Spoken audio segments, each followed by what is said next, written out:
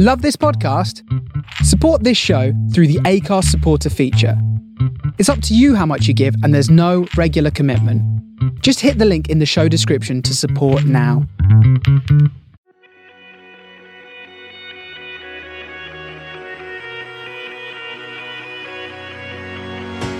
Welcome to The Shapes of Stories, a podcast with me, Lawrence Prestige, as your host. Stories come in all shapes and sizes, whether it be from our favourite books, our life experiences, or the day-to-day challenges and issues we face in the world today. Yeah, guys, got a great episode for you today as I'm joined by John Thomson. And you may know John from shows such as Cold Feet and Coronation Street. And over lockdown, actually, he was on The Masked Singer, which was a really interesting thing to talk about with him. But yeah, he was really open to talk about. You could talk to John about anything and everything. He was open to things, and I was comfortable enough to talk to him about things my end as well. And I felt like I could ask him anything, and that's the kind of guest that you want on a podcast, really. He was really open to talk about anything, and yeah, it was really great. He talks about his career, his personal life, how he's been doing over COVID, his thoughts on different topics that have been going on in the last sort of year or so. So yeah, just really great talking to John, and I'm really excited for you guys to listen to this episode. Be sure to follow us on our social media pages. You can follow us on Twitter at Shapes of Stories. You could follow me on Twitter under at Prestige7. You can follow me on Instagram under Prestige Books, and you can follow us on our Facebook pages, The Shapes of Stories, and my Facebook personal page, Lawrence Prestige. But without further ado, here is my chat with John Thomson.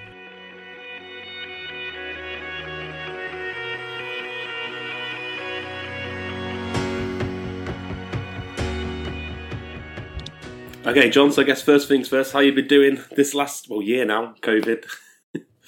Year? Well, to be honest, where I am now, it was huge foresight on my part, because I kind of saw how serious it was and had the foresight to build a studio in the coal hole of my basement. Oh, right. So originally there would have been a manhole cover here, where the man tipped the coal in for the fires in the Victorian house. Oh, right. And it's 3.5 foot by 7 foot. And I took all the crap out of it, cleaned it up, put insulation on the walls. And this is where I do quite a bit of my voiceover work from home. Ah, nice. So I do Police Interceptors here every week. So at the first lockdown, I was worried about work, because I just thought, oh my God, what we're going to do. Thankfully, I feel very sorry for people who are live actors, theatre actors and musical theatre actors, who kind of, thankfully, I've got a few strings to my bow, so I'm all right. I can do quite a lot of things, and I don't mind. To be honest, I don't mind retraining. I don't mind if someone says, right, this is what you do. I'll go, right, I'll try and do the best job I can with it. Yeah, as long as I like it to a point, not something I wouldn't like to do, but. Yeah, so work-wise, it's been sporadic, but it's been very good. When we went into the tier system, I worked quite a bit before Christmas. I'll get onto that later. But mental health-wise, I'm fortunate because I can see my kids, because I'm divorced. So I get to see my kids whenever I want. And I can also see my partner, because we're both single parents living alone with children. So that's fine. So we can. I'm quite lucky in that respect. I'm not seeing my mum and dad. Yeah, which is a bit of a shame. I'm looking forward to seeing them. I've not had my jab yet. Yeah, I had mine. I couldn't believe I got offered mine. It was purely because now and again I tutor people with autism and Down syndrome. I got a call and just said, "Oh yeah, we'd like to offer you the jab this Saturday." Had the Oxford one. Yeah, was fine. The day after, I felt a bit crap. It was like It was like I can only describe it as feeling like the worst hangover for a day. I've heard that. Yeah. I've heard that. Yeah, that's how it felt for a day. But by Monday lunchtime, so I had it on a Saturday. I was all day fine. Sunday, horrific. Hangover central. By Monday lunchtime, I was sort of rode it out. It was fine. But yeah, that was the Oxford one. People have the other one. Don't have anything. Sort of AstraZeneca. Yeah, and the Pfizer one. Oh, yeah, there's 3, isn't there? Pfizer, yeah. Yeah, there's 3, yeah. Yeah. But yeah, there we go. So speaking of hangovers, I gave up the drink. I know, yeah, I know you did, yeah. So I went into lockdown. You know those shows, Doomsday Preppers, where people hoard cans and kind of are ready for the apocalypse. Yeah. In a way, my sobriety, I was a doomsday prepper because when I first stopped drinking, I hated it because I felt, I had terrible FOMO. I felt really down. I just thought, oh my God, why me and all that. Poor me, why me? Oh no, I'm cursed and all this. But I've turned that FOMO into JOMO. So I love, if someone said, I'm sorry, the party's cancelled, I go, yes. So for me, for someone that doesn't drink, I found this lockdown thing a breeze because there's always something to do. Yeah. I'm never bored. I just think boredom, someone said to me that boredom, my definition of boredom is self-obsession. I thought, oh, it's strong. But it's self-indulgence, going, bored. But the resources today, technology and everything. I even had a what's the word? A contingency plan for the internet going out. Oh, really? So I've got vinyl, CDs, books. Yeah. I've got, I'm quite good at art and I'm quite, creative. So I've got drum kits down in the basement here. So I play drums professionally. So I feel very blessed that I've got this kind of mindset that can cope with these things. But there are people who are a lot more fragile. Yeah. How long have you been sober now that you've not drunk? 14 years. 14 years. That's amazing. Yeah. I suppose anyone that's sort of, I guess this year, have lockdown, it would be cheaper than any kind of therapy or rehab if anyone was kind of going through that, just kind of being stuck at home. There'll be some people that it's a very easy kind of get out clause is alcohol, really. Mm-hmm. Yeah, and drugs, because it's just like, well, it kind of puts a plaster on it, but that plaster is very hard to take off. Yeah. Oh yeah. Do you know what I mean? I know what I mean. Yeah. No, I had a spell of. I gave up alcohol for a year because it was causing too many problems for me with relationships and behaviour and just.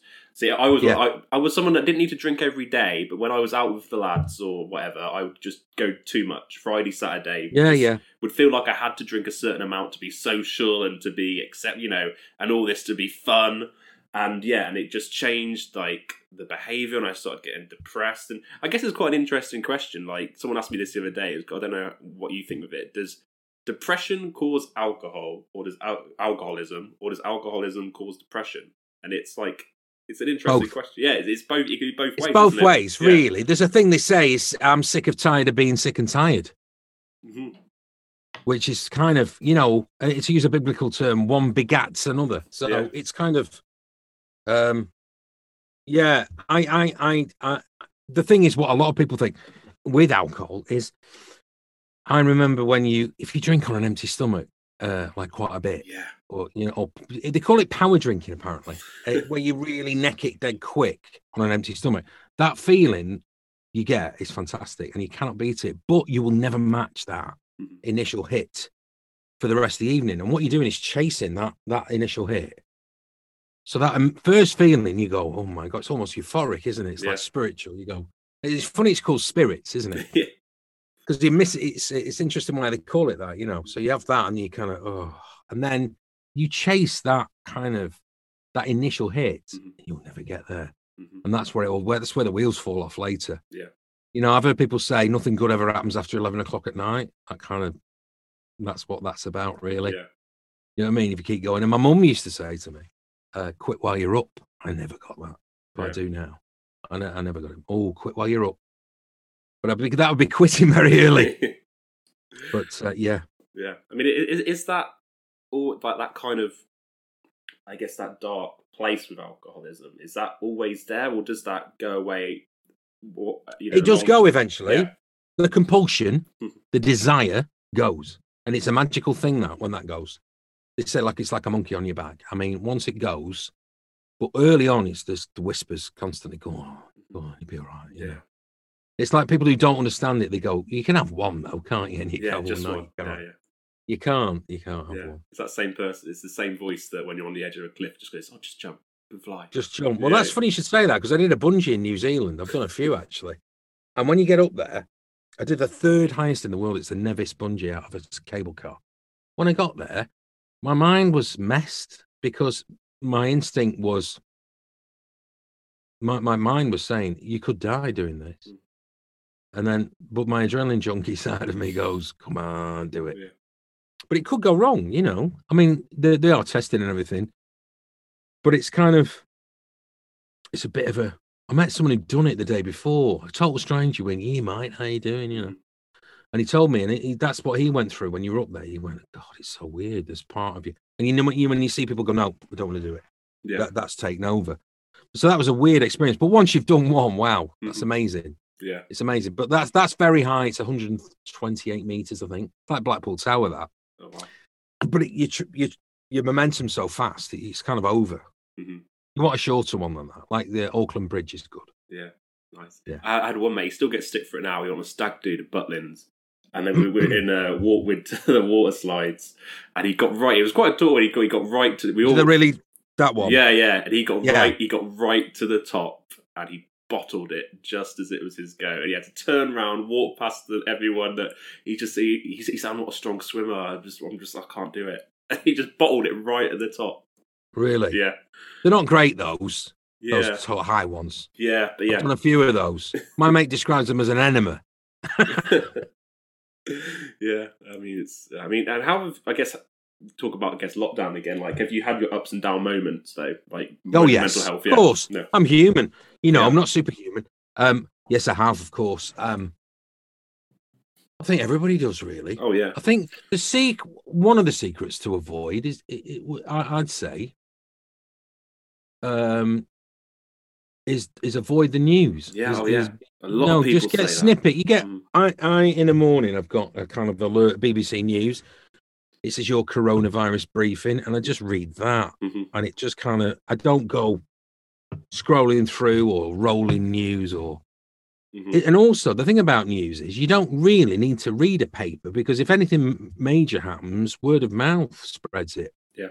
You know what I mean? I've not read a newspaper for years, but because I had a rotten time with the tabloids, that's probably why I don't read one at all. I used to read The Week, which was great because it was a very kind of middle class approach to the news, and it was a have you seen it? The magazine The Week? No, I've not seen it. It's a summary of all the newspapers. Yeah. It's all the best bits from the news put into a magazine, and it comes out on Friday.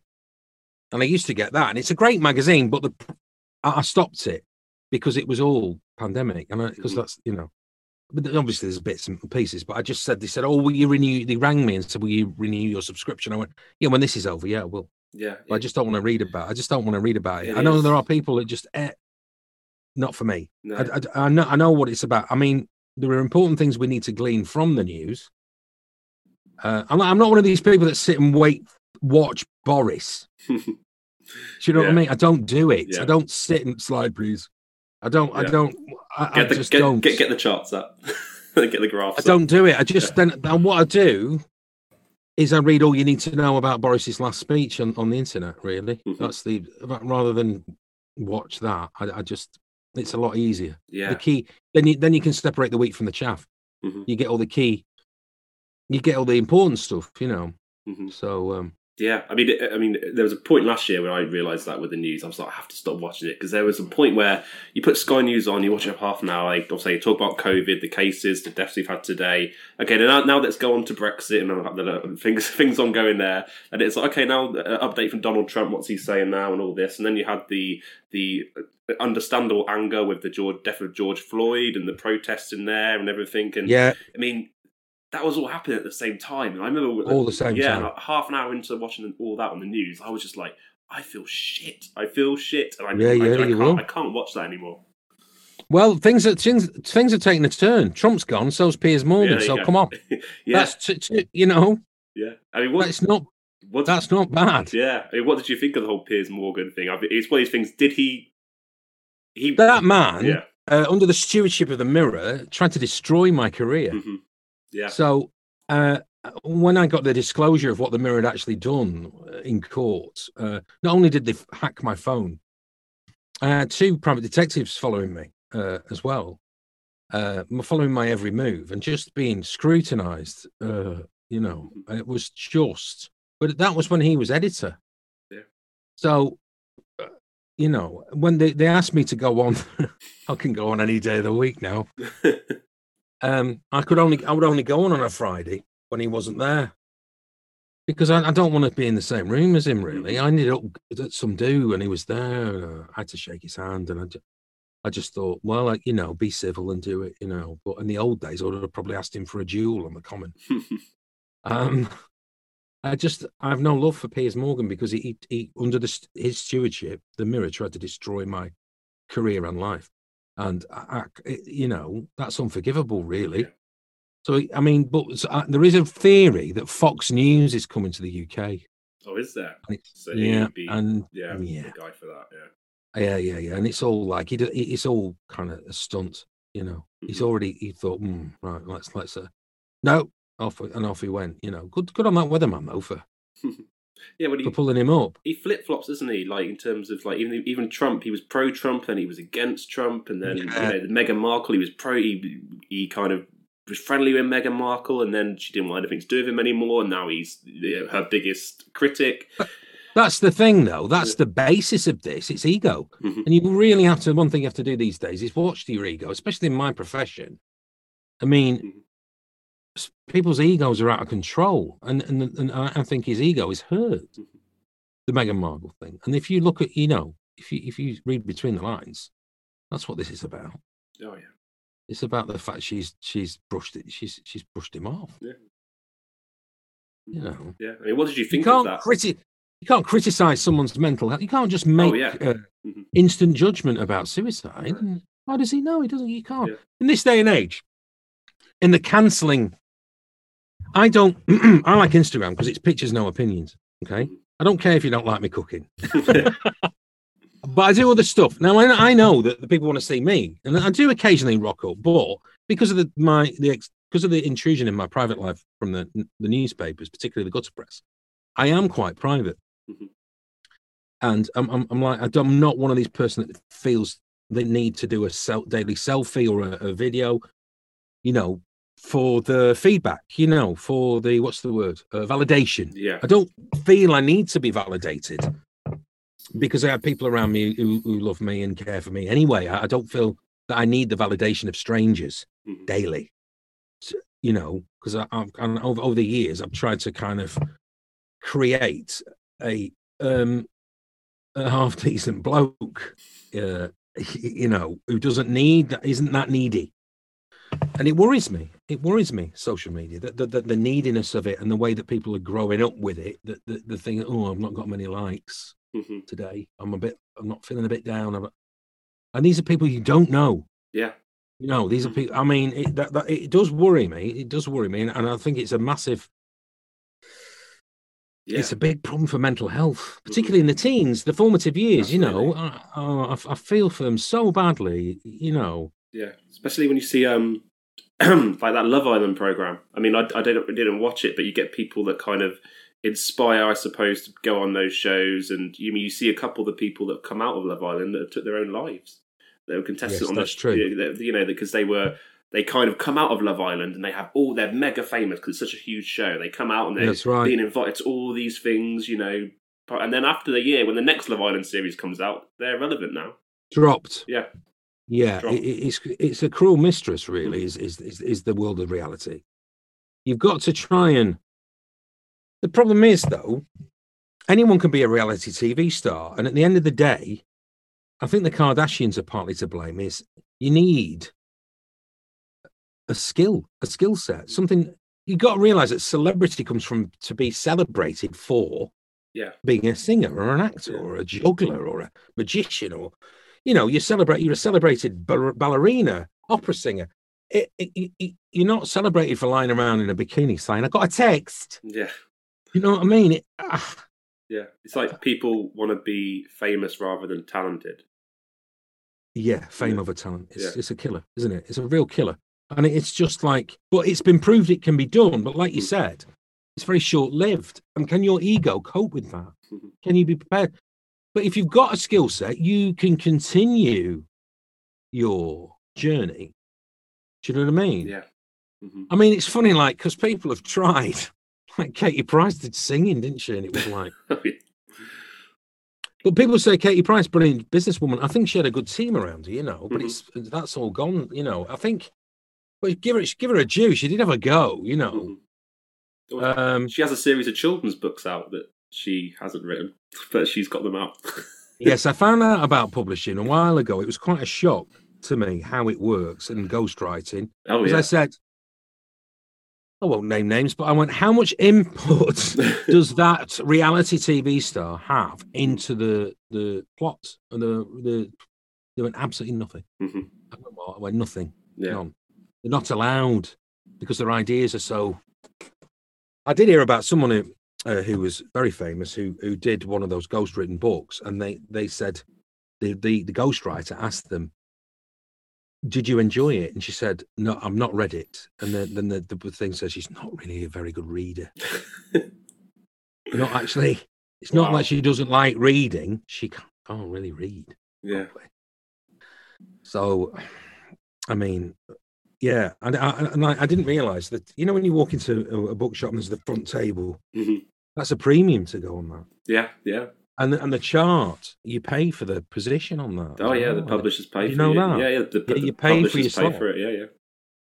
Oh, it's a shame, isn't it? Yeah, it is a shame because I'm quite naive. You know what I found? Yeah. I was really gutted. Yeah, I was. I mean, I will mention the name because he's publicly come out and spoke about it. But obviously, Chris Foy has his children's books series out, and he was in a conference once, and they sort of asked him about the books. He goes, "Oh yeah, I don't write them." He's got his name to these books, but he's like, I don't write them. But you know, they're popular. Kids buy them, and it's just a shame that the people that are the ghostwriters and talented writers. Are they about little bicycles? I don't know. I haven't read them. I don't know. I imagine so. Like, I guess that would be the. I would imagine the thematic. You know, the theme is, you know, like not nuclear fission, superpower bike or something. But yeah. But then you do get the ones like David Walliams. I know he writes his, and good on Dave. And David Baddiel as well. He writes his. Yeah, both smashing it. That's great, isn't it? It's just joyous to hear. When you know, or when someone's like has a talent you don't. I like it when on Graham Norton when they go, you've got a secret talent, you know, and they come and they go, and it's actually something really like unicycling or. Yeah. It's like I started watching a show last night that Simon Day tipped me off about called Baskets. And it's an old show, it's 2006, and it's Zach Galifianakis. And it's about him wanting to be a clown. And it was Big Tom from, what's his name? Tom with a beard. He's in King Harry. Oh, I'm trying to think now. Yeah. I know who you mean. Tom Davies? Yeah, Tom. No, Tom. Not Tom Davies. Hang on. You can edit this, can't you? Yeah. Sorry, I forgot your name. Yeah. Hang on. Who is the lead in King Gary? Tom Davis. It's Tom Davis. Oh, yeah. You're right, mate. So Tom tipped Simon off. Simon tipped me off. But Simon being Simon, he went, you need to watch this thing called Buckets. Could I find a thing called Buckets? Or something with Miriam Margolyes, who I find deeply offensive. So I thought, I'm not watching that. And I went, Simon, I can't find it. I went, sorry, mate, it's called Baskets. I went, oh. So I started watching it last night. It's great. Yeah. It's great. It's a lot of pathos in it. But suddenly, out of the blue, he plays this clown that's not really. He really wants to be a proper clown. He's struggling. Out of the blue, God, can Zach Galifianakis rollerblade? Oh my God, what an amazing rollerblader! Nice. I love that. It just like comes out of the blue that they can do that. But one of the things all along with me was I knew acting was very precarious. And one thing I don't like is when actors go back to their old drama schools and go, "Why are you here? Why this career? Why? You're mad. You're all mad." And it's like, don't say that. Don't say that. So if I ever go to any, I go, listen, you need a good skill set. And that's what I've fallen back on in the lockdown. So I do impressions, I do stand-up, I write, I play drums professionally, I DJ, I do a bit of magic. I mean, I kind of like, these are things I've like learned over the years. And they're all things, some aren't completely honed, like DJ, and I just took to it like I took to water. But the technology now makes the job a lot easier, you know. Yeah. And I've had successes. But it's DJing to be like being a comedian. You know, you can die if your set list shit. You've got to sit down and protest on your own. It's no one's really kind of covered dying as a DJ, where just people just go, no, I'm not dancing to this. Yeah. Oh wow. You realise tunes don't work, like they're too slow, like Imagination. That slow. Could it be that it's just an illusion? It's too slow, but you have to whack the tempo up on that. Yeah. So I had to learn things like that. You're just going blind. And I mean, with stand up, I suppose, has there been moments when you have died on stage because it's just I mean, what you've got to die to get good. That's the simple. Everyone will tell you that. You have to. You've got to, but it's very painful. I mean, I can imagine. Yeah, I quit because I'd served more than my apprenticeship in it, and I was doing a lot more acting at the time. Then the acting dried up a bit, and I thought, well, I better go back. And I went back, and I did 2 gigs. Funnily enough, I grew up in Preston. I didn't grow up in Manchester. I was born in Salford, but I was adopted, and I grew up in a little village just outside Preston. And I never go back there to Preston, because my mum and dad live in Chorley, but I don't go into town because I don't drink. Probably I wouldn't go back into Preston because there's a free fight with every pint anyway. So I did 2 gigs in Preston. Around 2016 was when I went back. 2015, 2016. Hang on, was it? Yeah. And they were hellish, really bad. I was walked to my car at one because the audience was so potentially violent. Wow. Yeah, it was terrifying. It was really, really scary. And the other one, a fight broke out in the snooker room. Cubes and it was the Wild West. Yeah. I went, oh no, I'm not doing this. And it was in a golf club there, and I thought they were aspirational. So a couple of Preston gigs just terrified me. Anyway, I do it a little bit now. I either do corporate which is mercenary, or I do charity free. That's it. Yeah. Not the dog and duck for 50 quid. Yeah, I can imagine that. Has there been? Yeah. I mean, have you ever had to deal with hecklers and stuff like that? I mean, how do you deal with that? I'll tell you, the worst death I ever had was in front of 40,000 people at the old Manchester United football ground at Euro '96 with Frank Sidebottom. Right. Now, me and Frank were on stage, and he's very clever, Frank. Well, Chris was very funny because if he knew he was dying, he'd put a dust coat on and get a broom and just sweep the stage, not do any flaming material. And I was doing Bernard Wright on. And for those of you who don't know, it's the politically correct Bernard Manning. So my opening gambit, I seem to remember Madness were waiting in the wings, and the floor manager was holding them. And he was like that. And I came on as Bernard Wright, and they went, ladies and gentlemen, Bernard Wright on. Not much of a response when I came on. My opening joke is, there's a black fella, a Pakistani, and a Jew in a nightclub having a drink. What a fine example of an integrated community, ladies and gentlemen. So I flip all the old sexist jokes and racist jokes to PC. Yeah. So I got that. I got on stage. I knew Madness were due on next. I get on, and there's a crowd there, and I went, ladies and gentlemen, there's a black fella, Pakistani, and a Jew in a nightclub having a drink. What a fine example of an integrated community. And the crowd went absolutely mental. And I thought, my God, this is what it's like to be Jacko or Elvis. Yeah. And Madness had rushed the stage, hadn't even introduced them. And it's them coming on that got that tumultuous response, not my joke. And I looked over my shoulder and I went, okay. And I went, give me an M. Hey, give me an A. Give me it. And then spelt Madness and then walked off and went, oh. But I did get a laugh. I thought, I can't do this, massive stadium gig without getting a laugh. So M people were on later, and I came on as Bernard. It's hard when you're in character as well, because you can't really, you're quite limited to what you can say. It's a lot easier just to be John Thomson, And I said, it's not often as Bernard that 2 bands get together and merge to create a new band. I'm talking, of course, about Boney M and the Village People. So, ladies and gentlemen, please welcome Boney Village. And M People came on, and it did get a massive laugh. So that was the saving grace of the most meteoric death in front of so many people that I did leave with a laugh. Yeah. I mean, who were your sort of stand-up, I guess, inspirations, like comedy heroes? To be honest, the people that inspired me were old school comics that kind of like Tommy Cooper's timing and Eric Morecambe's timing. I kind of studied that and thought, well, I want to be that good, really, timing wise. I've always used that kind of Eric's timing for sitcoms. When I do them, they're always very kind of. It's very nice to kind of the thing about timing is it's an inner clock. It's like being able to play drums or dance. You know, you can or you can't or sing. Some people don't have timing. Some actors can't do comedy, which is very weird. For someone who can, it's very, very strange to come across an actor that can't do the funnies. You know. Who else inspires? More recently, I saw Mickey Flanagan at the Stockport Plaza, which is quite a big venue. It's an old cinema theatre in Stockport. And Mickey was on. And he was doing work in progress for his tour. And it was completely sold out. And that he did nearly 2 hours solid. And it blew me away. And as a Cockney, you know what we're like up north. We're a bit, them Londoners, eh? Yeah.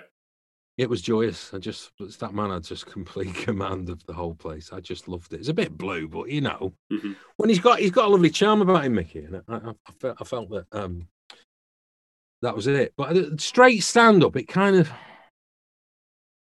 I just kind of get a bit bored with it, really. You know, you've got to be really. One show that has always kind of been very hit and miss is Saturday Night Live. Yeah. So many people have made such amazing careers from it, on that show. It's like Tom Hanks is from Saturday Night Live. It's like amazing, isn't it?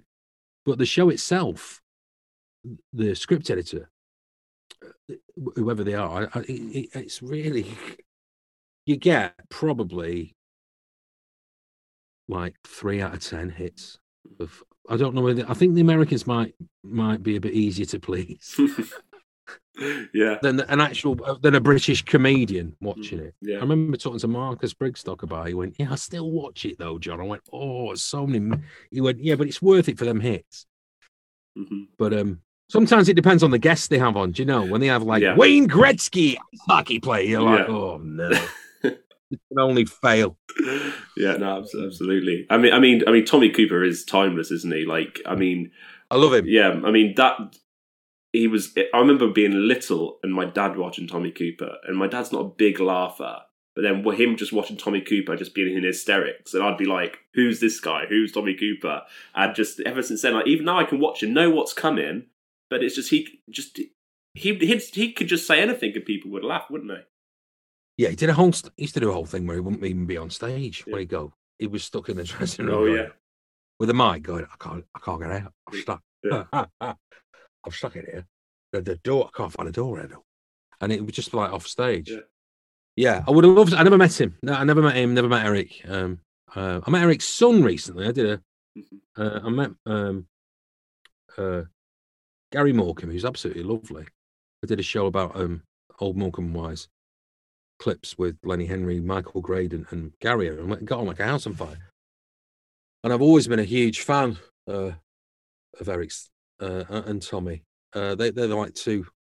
But I like old British comedy as well, like Carry On, you know. Oh, yeah. It's so funny. It's not really that, you know, in this PC day and age, it's not really that bad, you know. Yeah, well, that's the thing. Things are getting cancelled now, aren't they? I saw what was it? I mean, Little Britain can be a bit in your face, but they've completely took it off Netflix. Yeah, you shouldn't have done that. You should have removed the offending content. That's like book burning. You can't burn them all. Yeah, you've got to take. It's like in the Fast Show. We're very lucky, and Paul and Charlie said we were very careful not to make sure that the show would be timeless. You know, there wasn't anything too kind of popular culture referential at the time, so the characters worked, and they still do. Oh, hello. Hello. And so those characters kind of stand the test of time. You know, I can't think of it. That was the clever part of the show, and we didn't do any kind of old school, you know, blacking up or any of that stuff. You know, but like I said, when that was that, I thought, oh my God, what did we do? Did we do anything? But when we wanted a black character, we used a black actor. It's fairly obvious. Yeah. You know what I mean? We used Colin McFarlane, and it was, and so I think we used Felix a couple of times. Felix Dexter, bless him. So yeah, it was a bit of I don't know why, but it was like kind of a no-brainer to kind of do to just use the actual ethnic. I mean, going back now, 90 odd, 92, 3, something like that. Yeah. We just went, well, we need a black man in this sketch. We use a black man. You know. Yeah. It wasn't. It didn't seem. We didn't even think about doing any stuff like that because we knew then. But now I just feel. I don't know. It's just like if you talk about the empowerment of women, why can't you have a gingerbread woman, right? So why not have a woman gingerbread man? Then there's that shows the existence of the woman. So the woman is there. There's the gingerbread woman, and there's the gingerbread man. Yeah, that's equality, right? Gingerbread person. Yeah, I just feel that's ignoring both. That's not equal. That's just kind of who comes up with all. Yeah. Who sits round? Who is this committee? I know that creates this. You know. Well, have you seen the thing about chalkboard? The chalkboard. Its colour is black, isn't it? It's a black board. It's not. Yeah. You know. Well, I don't think if you asked any person, Afro-Caribbean person, are you offended by their blackboard? I think they're asking the wrong people. Yeah. Yeah. I mean, have you seen that thing about the potato heads that they're taking the? It's not Mister. Yeah, so it's just potato head. I think so. You can't have Mr. Well, you can always put Mrs. on Mister because it was just had the holes in it. Yeah, in Toy Story they had Mr. and Mrs. Potato Head. For but that's made their marriage null and void. Yeah, exactly. Who are they to say? I know. Who are they to split that lovely couple who clearly love each other up? I despair. You know. Yeah. God, I mean, you know, thank God. Oh, who's next? Ken and Barbie? Yeah, I know. Yeah, it's going to be Mr. Men. And it does worry me. PC gone mad. I do worry what kind of future we've got. What future my kids have got. There seems to just be a kind of. All right, yeah, okay, whatever. It's kind of like that's the thing about today, is keep your opinions to yourself if you want an easy life. Yeah. I mean, I used to go on Twitter quite regularly, but I wouldn't really have an opinion. But someone's describes Twitter as shouting into the abyss. Mm-hmm. I found there's a lot of anger on there, and even if you put something nice on, someone will make a horrible comment. Mm-hmm. You know, just for the hell of it. Whereas Instagram there seems to be a bit more. There's a lot more love on Instagram. So what I tend to do is I will cut and paste what I've done on Instagram, repost the photo and put it on. That's what I do, because otherwise you'll just get a link to Instagram. People can't be bothered with that. It's so funny how lazy people aren't you? So you put a picture on Instagram, and then if you put the slider on Twitter, it doesn't put the photo up. It just puts the link to the photo and takes them back to Instagram. Now they might not have Instagram. There is that. Mm-hmm. So what I've had to learn to do is cut and paste the dialogue on Instagram and put that on with the picture in Twitter. And then, so the difference between a non-picture on Twitter and a picture is quite remarkable. But what I don't tend to do is just have an opinion. Yeah. It's just not worth it. Much, There is no... You get hammered. You do get hammered. You can't... I think the only thing I had an opinion about recently was Blue Monday. And I went, stop. I didn't even know it was Blue Monday. And I went, in the current pandemic, with people struggling with mental health problems, why alert us to this? It was on the radio. It was, it's Blue Monday. Anyway, I found out subsequently it was a completely fictitious thing created by the travel industry to make people book the holidays. Mad. Yeah. It's crazy, isn't it? Yeah. Once you do your research. But I said, listen, people are blue enough. With the current circumstances, don't be flagging up Blue Monday. Well, mate, couldn't even book a holiday anyway. Yeah. Do you know what I mean? They're still doing it. Yeah. Oh, I know. I mean, so annoying. A couple of years ago, I wrote an article about Ant McPartland. You know, I was standing up for him because he was, he got involved in the drink driving case, but there are people calling for his head, and I said, he needs to be dealt with like everyone else would be. banned from driving, have a fine like we all would be. But I've been done. I got made an exhibition of. I was put on. I was a bong on News at 10. Yeah, but there are people that even. Oh, that was horrifying to me. Yeah, and people calling for his head said he should never be on TV again. I was just saying, look, we can't. He's probably got some problems. He's come out and said he's got some problem with prescriptive drugs and alcohol, and his marriage is sort of breaking up. And I was sort of saying, he needs to deal with this and come back and appropriately. But I got absolutely hammered for that. People say, no, you're sympathising with someone that's could have killed someone. You should never be able to come back on TV. ITV should be ashamed if they let him back on TV. And I was just like, it's just like we always want to bring back celebrity hangings or something. It's awful. Terrible. You know what? The thing is, what people don't understand is addiction is a disease, right? And it's recognised by the World Health Organization and the medical bodies that you cannot help. It's a mental health problem. Mm-hmm. You can't help being addicted to drugs and drink. You can't help it, right? So whatever mayhem you caused in your path while you've got the problem is unfortunate. But some people get over it, some people don't. And the thing is, people have to understand that at the time, your life is out of control, and you don't. It's like it's funny when people say some of my best friends are drug addicts and alcoholics, but they're recovered, Yeah. And it's very cruel to just say, people just think, oh, junkie, skid row, oh, tramp, dirty, filthy. Not true. Yeah. It's not true, And to be honest, this country is probably if you've got a drink problem, it's one of the worst to be in. The Americans were looking at the Americans actually commented on the British desire for the pubs to open. It seemed to be the number one thing that everyone wanted, And I appreciate the social of it, because but I thought work would be, people would want to work, because I appreciate people's social lives revolve at work. People take it for granted that, I have a funny career because I make all these friends and then I'm suddenly like bereaved. I don't see them again for ages or ever again. It's kind of like I don't form strong bonds that last forever, like it's people at work do, and some of their best mates are at work, and I appreciate that. I did love your daughter's reactions to you as the Masked Singer. I saw the reaction video. Oh, yeah? What was that whole experience like, keeping that... Oh, it was so mad. Honestly, I got asked to do it the first year round, and I was doing Cold Feet at the time, and they wouldn't release me, so I couldn't do it. The only difference being you get to choose your costume if you do the first ever one. I said I wanted to, because I like monkeys. I wanted to be a monkey. Yeah. Anyway, they showed me 3 costumes for the second series, and...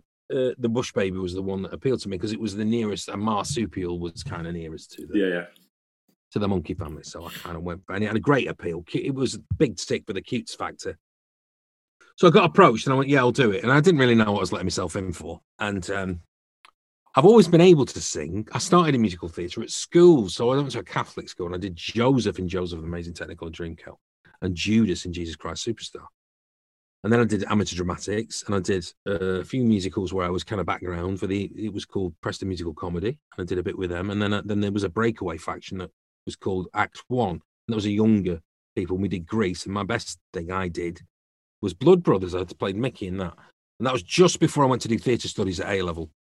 And it was that production that kind of made me go, right, yes, this is what I want to do. So I was 17. I went, right, yeah, I've had a great response for this. This is definitely. Because at that age, 17, you're really not entirely sure whether I wasn't really sure, am I doing the right thing? And then I knew. So I'd always been able to sing, but I kind of kept it under wraps. I did a bit of Fame Academy back in the 2001. Fame Academy, that brings me back. Yeah, wow. Yeah. It was for comic relief. Yeah. So I did that, and I did okay on that. I think I took it a bit too serious. I should have messed about a bit more. And then this... But it was such a learning curve, because when you're in that costume, more is definitely more, because I'm thank God I has to see some playback. Because when you think you're doing a lot, you've got to do massive. When you see Disney people, it's got to be huge. So it was really interesting as a technique, as an actor, to do, they call it skin work in the theatre, to do skin work. And it was amazing. But the heat, so the more I moved, the better the better the performance, but the heat, because it was foam latex, so got to remember, I'm covered in fur anyway. Foam latex body that made the shape, but which was covered in fur, and then a baby grow on top, and then the studio lights. Oh, I remember. But what you don't know is that the rehearsals, you do it all in costume. No one knows who you are. Mm-hmm. So you walk around, you've got a hoodie on like this and a mask, and like a welder's mask that's blacked out, black gloves. No one knows who you are. And there's a T-shirt that says, "Don't speak to me" on it. So if you see "Don't speak to me's" in the corridors, it's either entourage, agents, or the actual turn. So I didn't know who anybody was. I could only go, I watched the show just like a punter would and guess. And I enjoyed it. It's a great lockdown show, Oh yeah. It was brilliant. It stumbled a bit when it came out because it's a Korean show originally. And I remember when it came out, people went, "Oh, what's this? What is this?" And it was a grower. So I was glad to go to its second series where it had been established. But because we're all stuck in, we'll watch anything really. It's Saturday night. It's kind of classic telly night. And it was great. It was a great family show. So the only people that knew were my partner and my ex-wife. That was it. They were the only people that knew. My agent. And I kept it under wraps. I'd said that I was doing Dictionary Corner on Countdown, which I've done only just recently. But I knew they were always asking me if I'd do it. That was the normal countdown, not 8 out of 10 count. Yeah. Which is out at Easter, actually, my one. And it's quite funny, some of the things that happened. Okay. It's fun. I did enjoy it very much. I enjoyed actually playing it. It was a really nice afternoon, just playing Countdown, but in the studio. So, so where was I? I've lost my train of thought. Oh, yeah, that was my subterfuge, Countdown Dictionary Corner, which is on, but if my kids had done their research, it's only in Manchester. It's only at Media City up the road, not down in London. They were going, "What are you doing? Where are you going?" I'm doing Countdown. And they go, "All right." And they didn't question it. And also, I do an animated series called Scream Street, which is in London. So I said it was a kind of mixture of those two. I was going, so I got all the way to the 5th. I almost came 5th on it, There were, but I didn't have a clue about some of them. I could tell Lenny straight away. I could recognize his voice when he sang Lenny Henry. Mm-hmm. That was the giveaway. So I didn't realize that also not only do you have to disguise your voice, so I did like an Aussie character, kind of enthusiastic Aussie, which got criticised, and I thought, well, let's hear yours. Come on, do you know what I mean? Yeah. I really I thought it was pretty on point, to be honest. Mm-hmm. I kind of pride myself in my accent, so to hear it wasn't really right. It's like McDonald and Dodds I did on Sunday night. They're going back to Twitter again. Yeah. Everyone went, "Brilliant accent, fab accent. Oh, it's great to see you do a different accent. Great." And one bloke went, "Shit, West Country accent." So I thought, it's the only one that said it, And I know people from Bristol who talk, so I kind of got an idea. Yeah. Oh, anyway. It's always that one comment, isn't it? It's always like, it's just that one comment. You can the half dozen really good ones you get. You're like, nah. Yeah. But it's the one comment. Well, you know what I do? Wow. I like, heart. No heart for you, mate. Yeah, no like, no heart. No heart, no likey, no hearty. Yeah. Would you, any of the other sort of reality shows ever appeal to you to do, or not really? Well, I'm obsessed with food, and I'm a very good cook. Yeah. And there's nothing that I don't like, really, to eat. And I like getting these restaurant boxes and cooking their food. I love that. But I didn't have a great experience on MasterChef, and that put me off for life. Right. So the heartbreaking thing about it was something I could do very well, but went out first in my group. And it killed me. It broke me. It really, really depressed me. And I didn't pick up a pan for 3 months. And do you know what got me back on my feet? Getting divorced and HelloFresh. HelloFresh is great, yeah. They came to the door and they went, "I just got divorced and I just moved into this house." And they went, "What is it?" And they went, "It's meal boxes." I went, "Oh, do you do them for one?" And they went, "No." So I thought, right, I get myself a girlfriend. So yeah, and that was it. And I kind of like honed my cooking every week after week after week after week after week. To be honest, I'm a much better cook than I was when I went into MasterChef anyway. And knife skills and you know, I can cook rice perfectly now. The secret is so you double the amount of liquid to the rice, you boil and then reduce for 10 minutes and then take it off the heat and steam for 10 and then fluff it with a fork. Anyone listening, that's how you make your perfect rice. Well, and it varies from rice to rice. You've got to be careful. Check your rice tight. Well, if you ever decided to do the jungle, I'm a celebrity, you'd be good at the rice and beans then, right? Yeah, well, I would. Now, the thing about that is, people say, oh, you'd be great in the jungle. A lot of punters think that. But to be honest, I know myself very well. I know what my strengths and weaknesses are. And I mean, if he does go back to Australia, I know I hate heat. Mm-hmm. Look at Bush Baby. I was dying. I can't cope with the heat. I'm very good in the cold. So when I did 71 Degrees North, that's the only reality shows I've done. 71 Degrees North, MasterChef, and The Masked Singer. I mean, the hard thing as a decent actor who would rather do acting is these shows that you don't really want to do, but you're on your arse, pay far much better. Yeah. Mm-hmm. They are vastly more lucrative, and you are stuck with the worst moral dilemma. Mm-hmm. Yeah. Constantly. Yeah. Where they go, what about dancing on ice? And I think, oh no, strictly I don't really have a passion for dancing. And it's very, very hard when you're not working to go, oh, do I do it for the money? And you know what I mean? Mm-hmm. Like I remember I had a tax bill that I really couldn't pay, and I got asked to do Splash, that high dive show. You know that? Mm-hmm. Yeah, absolutely. You remember it, where you went up the high dive board and went in? Mm-hmm. And I'd been training really hard. I was in the best shape I'd ever been. I'd done a thing called P90X for 3 months, and even had a 6-pack. Wow. And I just couldn't do that show, and it would have paid my tax and some. So I had to borrow. But it was just one of those things. It's not for me. I shouldn't. My agent went, I don't think you should do it. Yeah. I mean, my agent does say we recommend a pass on certain things. So that's the problem a lot of actors have these days. Is one, maintaining your profile, but through quality work. Mm-hmm. That's very hard because there's such an appetite in this country, particularly for reality TV. I mean, if you see the trailer for ITV2, I kind of go like that. It's like, this is what it's come to, really, mm-hmm. you know? Yeah. I just... It's like you say, they pay extreme. I mean, we had Razor Ruddock on, and he said, because he was in the second series, I think, of The Jungle, and he said, I would do it again tomorrow for the amount ITV paid me to do it. Right. Yeah, but, you know, he just said it was strictly, you know, he didn't really think too much about it. I know someone who did it very, very shrewd, but I think Big Brother very shrewdly, and it's the brilliant Scottish actor James Cosmo. Yes. Another one that's Game of Thrones, James. Mm-hmm. James basically went into Big Brother and didn't speak, just sat very quietly in the corner. You know? Yeah. All right, yeah. Really played the quiet man and sat. And he went up here about the kids' school fees. Doing that. And it's just like, wow. I'm too gobby. I'm a gobshite. I couldn't do it. I get involved, you know.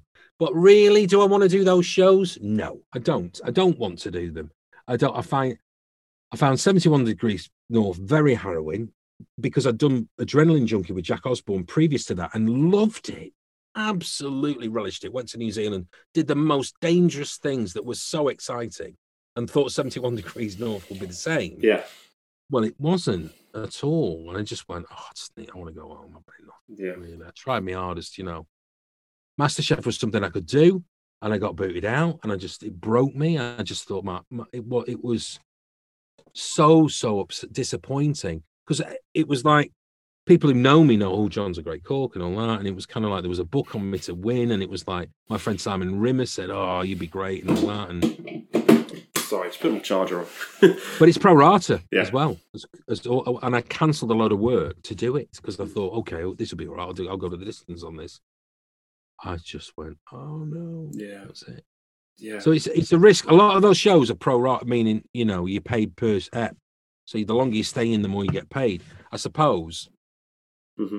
Yeah, I guess that's it. Yeah, it's incentive. Really. I remember there was that massive. It kicked off but people were moaning about it because Noel Edmonds went in the jungle and he went in late and he got paid ridiculous amounts of money and came out first, and he got paid I think he got paid more than any of the even the person that won it and stuff. But I guess they were just so incensed on having Noel Edmonds on, they paid through their nose to get him on. Funny you should say that. Me and Charlie Hickson were supposed to do a rally drive across Thailand and Cambodia, like was it Thailand, Vietnam, and Cambodia in a classic car? And me and Charlie were going to do it, and I went, "All right, I'll do it. Me and Charlie were going to do that show because I just thought the scenery alone, to get to do that, a bit hot, but you know. Anyway. We agreed that day in the afternoon. They went, sorry, no. And I went, hang on, you've offered it to me and you've taken it away. You can't do that. And they went, I'm sorry, we've got some. Anyway, I found out it was Noel Edmonds.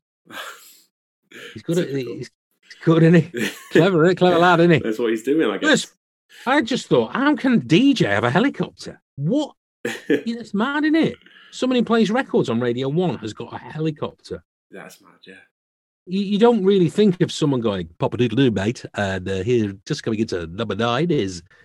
And then you've got a helicopter. I just could never been able to fathom that. Yeah, no, never. The secret wages of the BBC. Absolutely. I mean, were you surprised when Cold Feet made its second run, did its return? Oh, God, yeah. Could have been a car crash, totally. But it was, I feel very blessed, very grateful that was a huge success. Yeah. Again. We were to have gone last... trying to get a timeline on things. It's hard, isn't it? Yeah. Was it 2020? I think 2020. Yeah, I think it was around then. It's the last... 2019 we did the last thing. Yeah. We did the last show, I think. Now, the plan was to do a summer special, 90-minute special in Barcelona. We were going to do an hour and a half show set in Barcelona. It was all set up for it because they were in the camper van and the band were on tour and it was all going to go.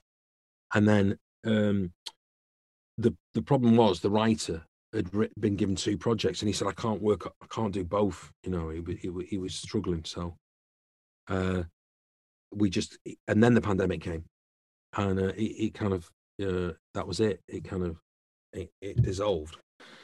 I'd like to think we'd come back, but I just hope that it's not 13 years wait. Yeah. Like last time, I was very surprised we did, but I was very, very hugely grateful that we did come back when we did, because it was a lifesaver. Because I just got divorced and I was a bit kind of like, I was still a bit shell shocked, and it was just the thing I needed to refocus my life and job and everything. So it was great. It was the timing of it couldn't have been better, and I thank the universe for sending it to me. That's brilliant. Very much. Yeah, it's brilliant. Well, John, it's been great talking to you today. Yeah, it's been great too. Yeah, it's been great. Yeah. We're looking forward to, well, maybe not in the jungle, but seeing you on the Cold Feet. You'll see me on something. Yeah, I'll see you on something. I don't mind do you know what I do love? A game show. Because I'm very good at general knowledge. Yeah.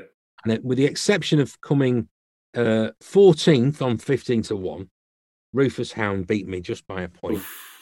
And second on Mastermind by a point to Stuart Lee. Yeah. I have won every game show known to the the UK. So, and I've won an extraordinary amount for charity as well. Yeah. And it beats, I'd rather do that than run a marathon. Yeah. So I'm looking forward to the next game show that I'm going to do. Well, look out for you. Back on the chase soon. The chase, yeah, I do enjoy. Yeah, the chase. I love that. I love the chase. We've had I just talked to Sean Wallace on this, and yeah, just incredible the knowledge that he has. Yeah, it's amazing, isn't it? Yeah, and sometimes so I was talking to him, and he'd be like, "Oh yeah, I think that was then," and you asking me, he's just like, "Am I right in thinking this?" And I'm like, I don't know. I'm sure you are. He'll just think, "Oh, I think it was around that time, wasn't it?" And I'm like, "Yeah, I think you talk about history and stuff." So. Yeah, I was like, "Yeah, I'll agree with you." I'm sure you're brilliant. Right. Yeah, but John, I look forward to seeing the shows. Thanks. And take care, mate. All the best to you. All the best. Cheers.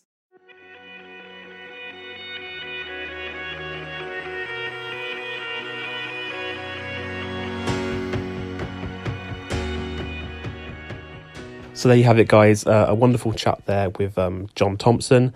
I hope to keep in contact with him because he was just a really nice guy to talk to, and like you can hear, just open to talk about everything and anything. So yeah, wonderful talking to John Thomson. Looking forward to see what's next for him. Be sure to find out what's next for us on our podcast journey and who we've got coming up for you.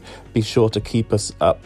Be sure to keep up to date with us on our social media pages at Shapes of Stories on Twitter, at LPrestige7 on Twitter as well for my personal Twitter account. You can follow us on Instagram under Prestige Books, and my Facebook page is Shapes of Stories and Lawrence Prestige. But thanks for listening, guys, and I'll see you again next time.